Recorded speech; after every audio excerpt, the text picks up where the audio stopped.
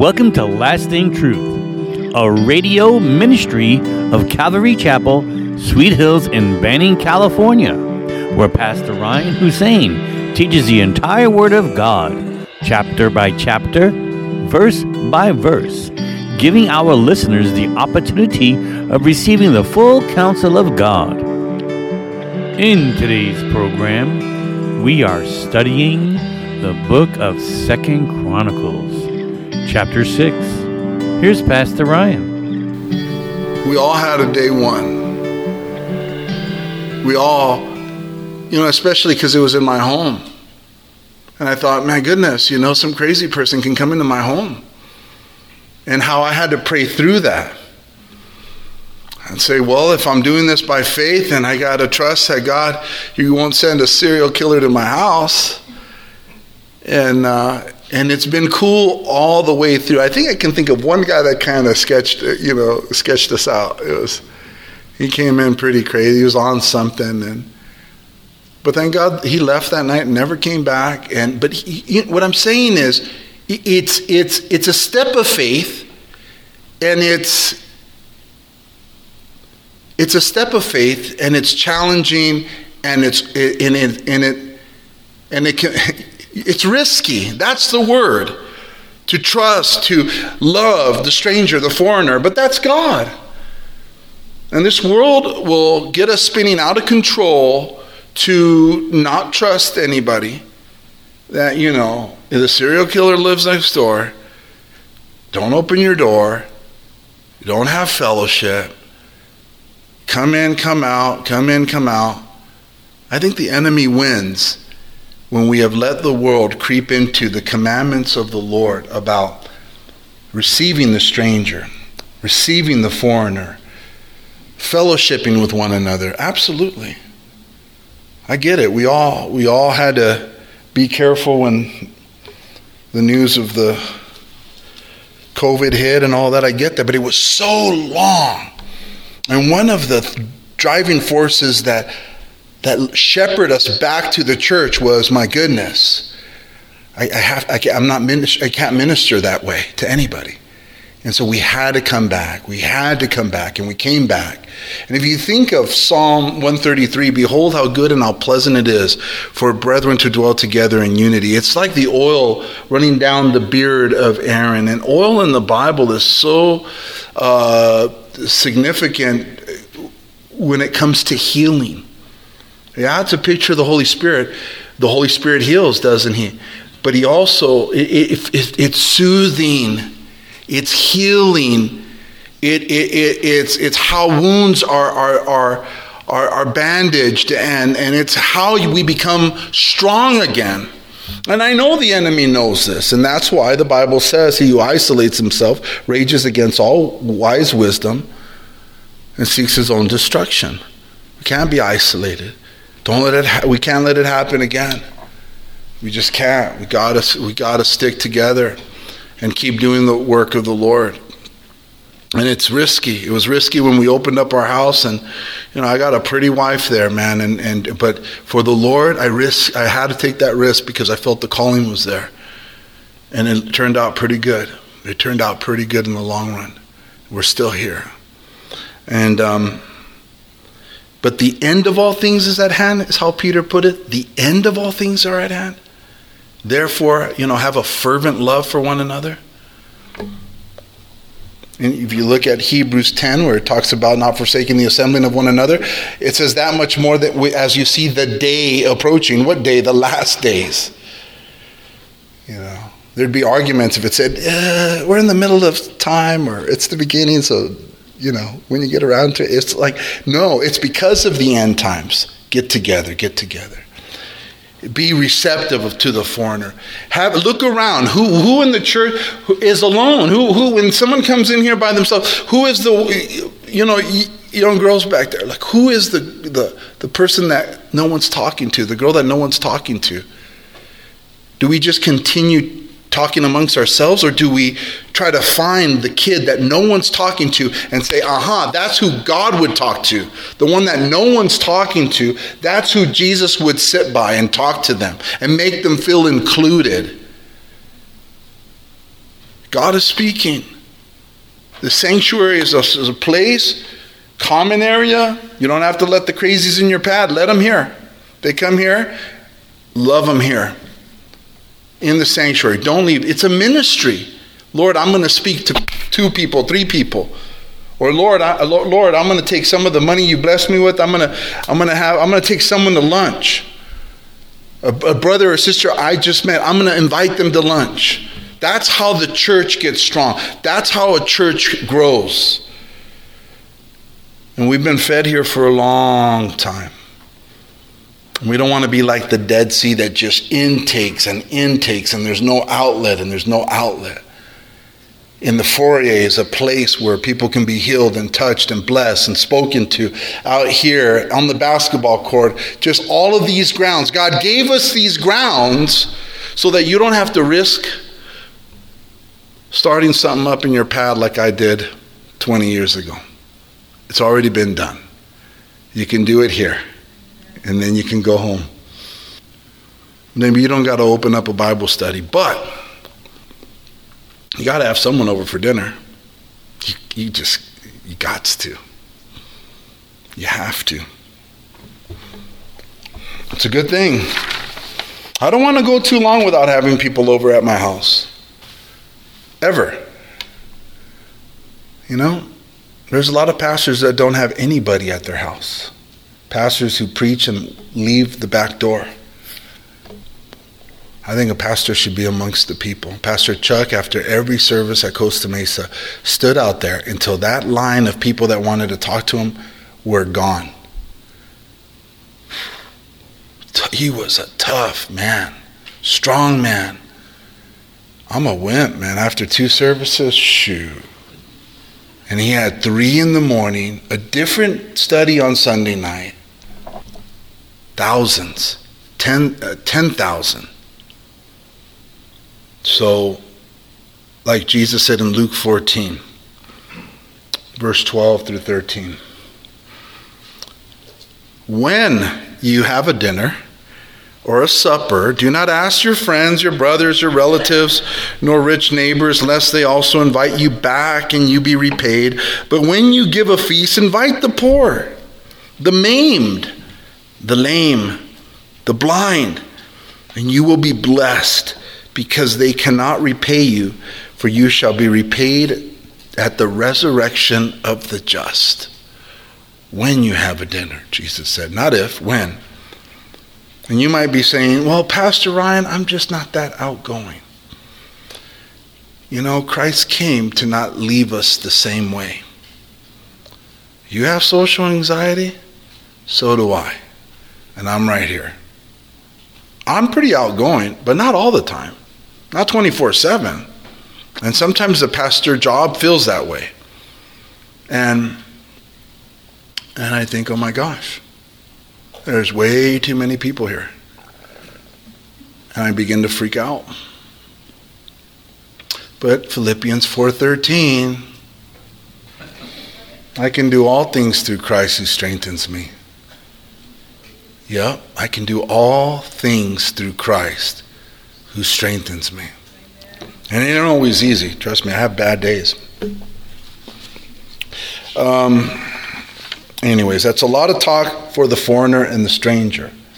But I think that God's going to bring some foreigners and some strangers into our midst, or else he wouldn't be teaching us this.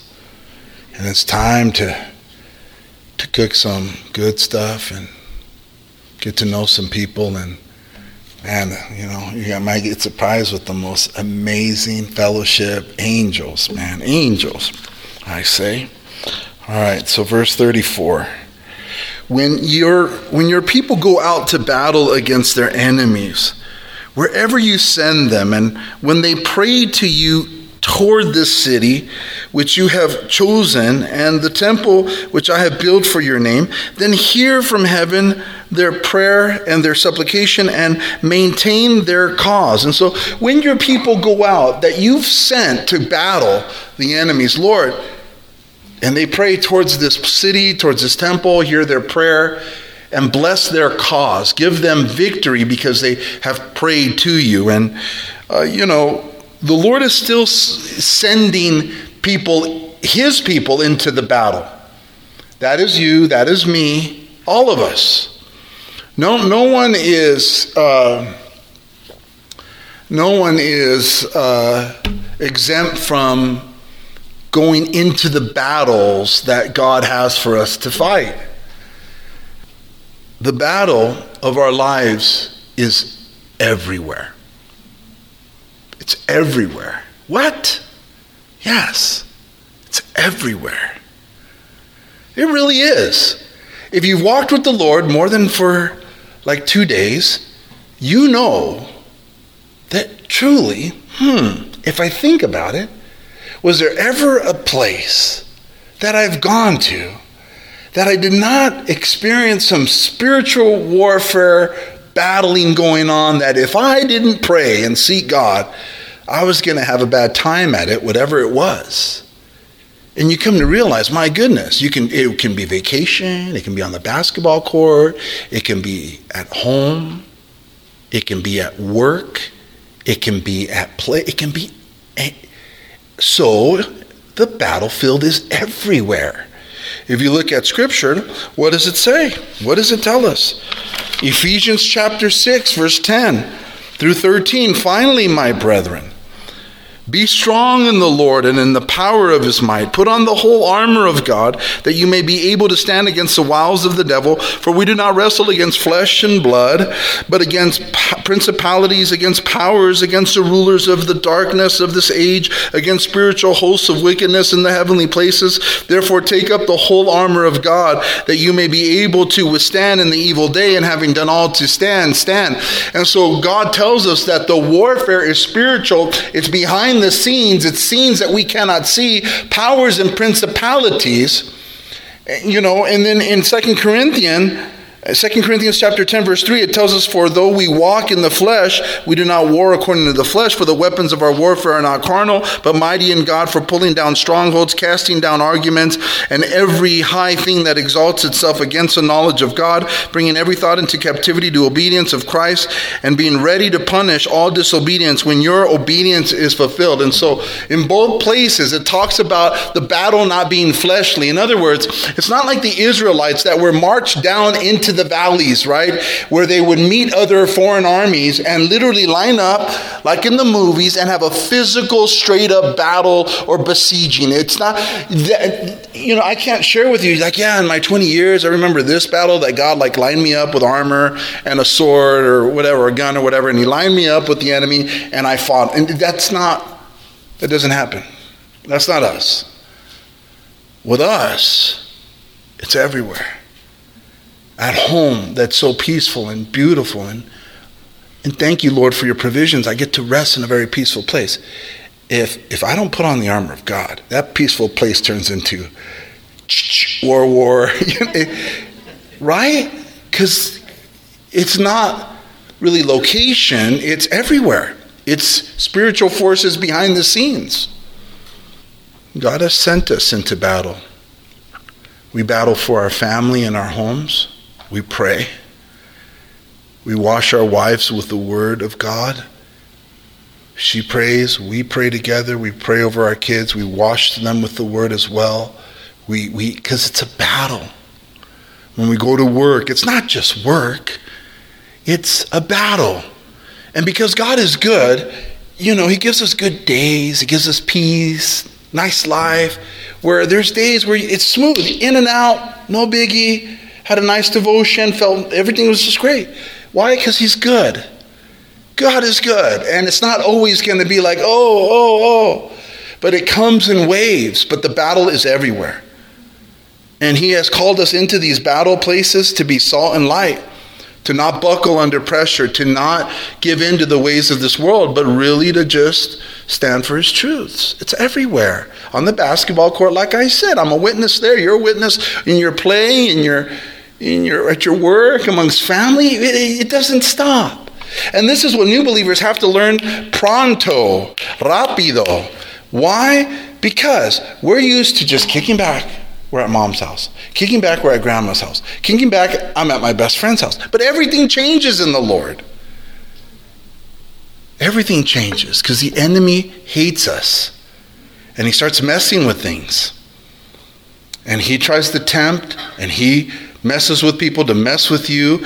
And we know that God doesn't tempt us, but he tests us. And he teaches us. You can't put your guard down. Rest in the Lord, peace in the Lord. But what I mean you can't put your guard down is you have to pray daily and without ceasing. You have to be it is prayer. The weapons of our warfare are not carnal. And like Solomon's saying, physically, when they go out to battle and they cry out to you, the battle you sent them in, you sent me in this thing. Give me victory, Lord. Hear them. And he does. He does. He makes a way of escape, doesn't he? James 5:16. The effective, fervent prayer of a righteous man avails much. I was thinking of the boy who was healed of demon possession, who was an epileptic, and whom the disciples could not cast the demon out of the young boy. And the father of the boy came to them and implored the disciples, please heal him. And they could not. And he said, "O perverse generation, how longer must I tarry with you?" And Jesus cast out the demon, but later on in Matthew 17:19-21, the disciples came to Jesus privately and they said, "Why could we not cast it out?" And so Jesus said, "Because of your unbelief. For surely I say to you, if you have faith as a mustard seed, you can say to this mountain, move from here to there, and it will move, and nothing will be impossible for you. However, this kind does not go out except by prayer and fasting."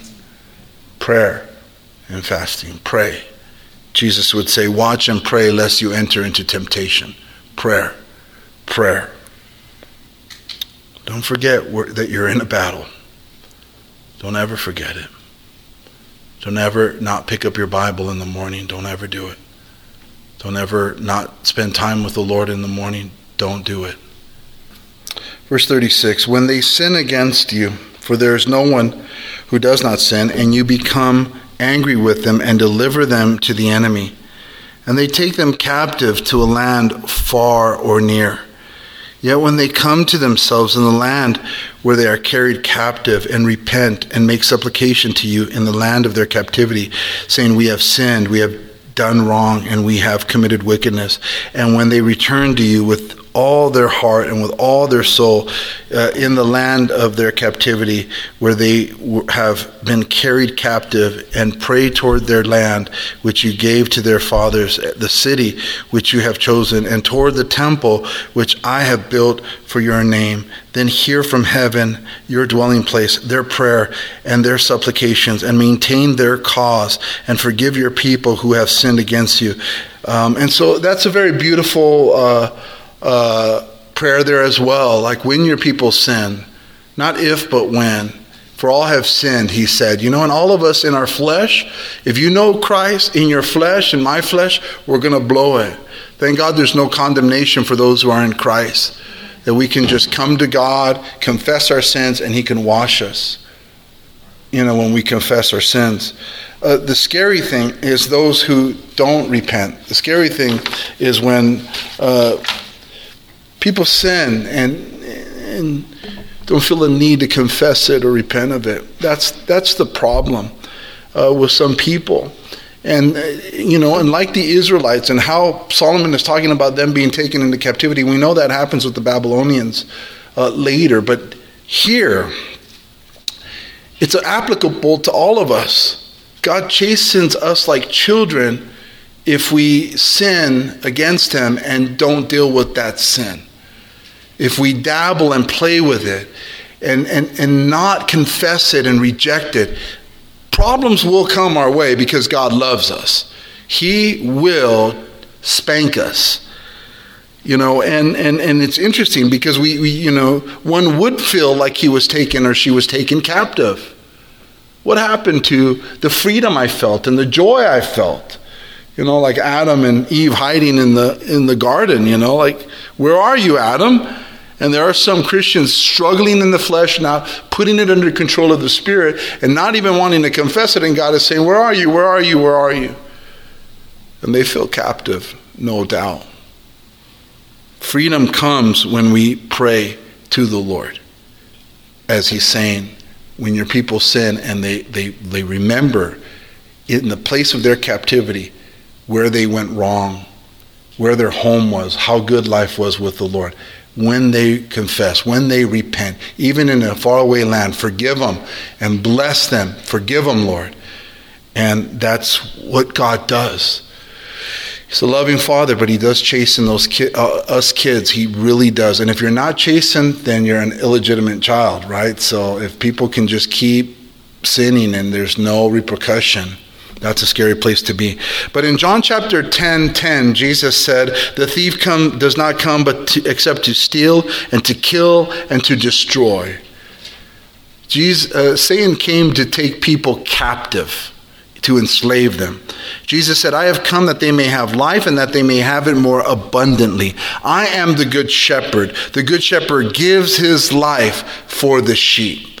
Jesus gives his life for you and me so that we can no longer be taken captive. Amen? In Proverbs 28:13, it says, he who covers his sins will not prosper, but whoever confesses and forsakes them will have mercy. Now, my God, I pray, let your eyes be open and let your ears be attentive to the prayer made in this place. Now, therefore, arise, O Lord God, to your resting place, you and the ark of your strength. Let your priests, O Lord God, be clothed with salvation, and let your saints rejoice in goodness. O Lord God, do not turn away the face of your anointed. Remember the mercies of your servant David. Amen and amen. Father, we thank you for your grace, your love, and mercy. We are in awe of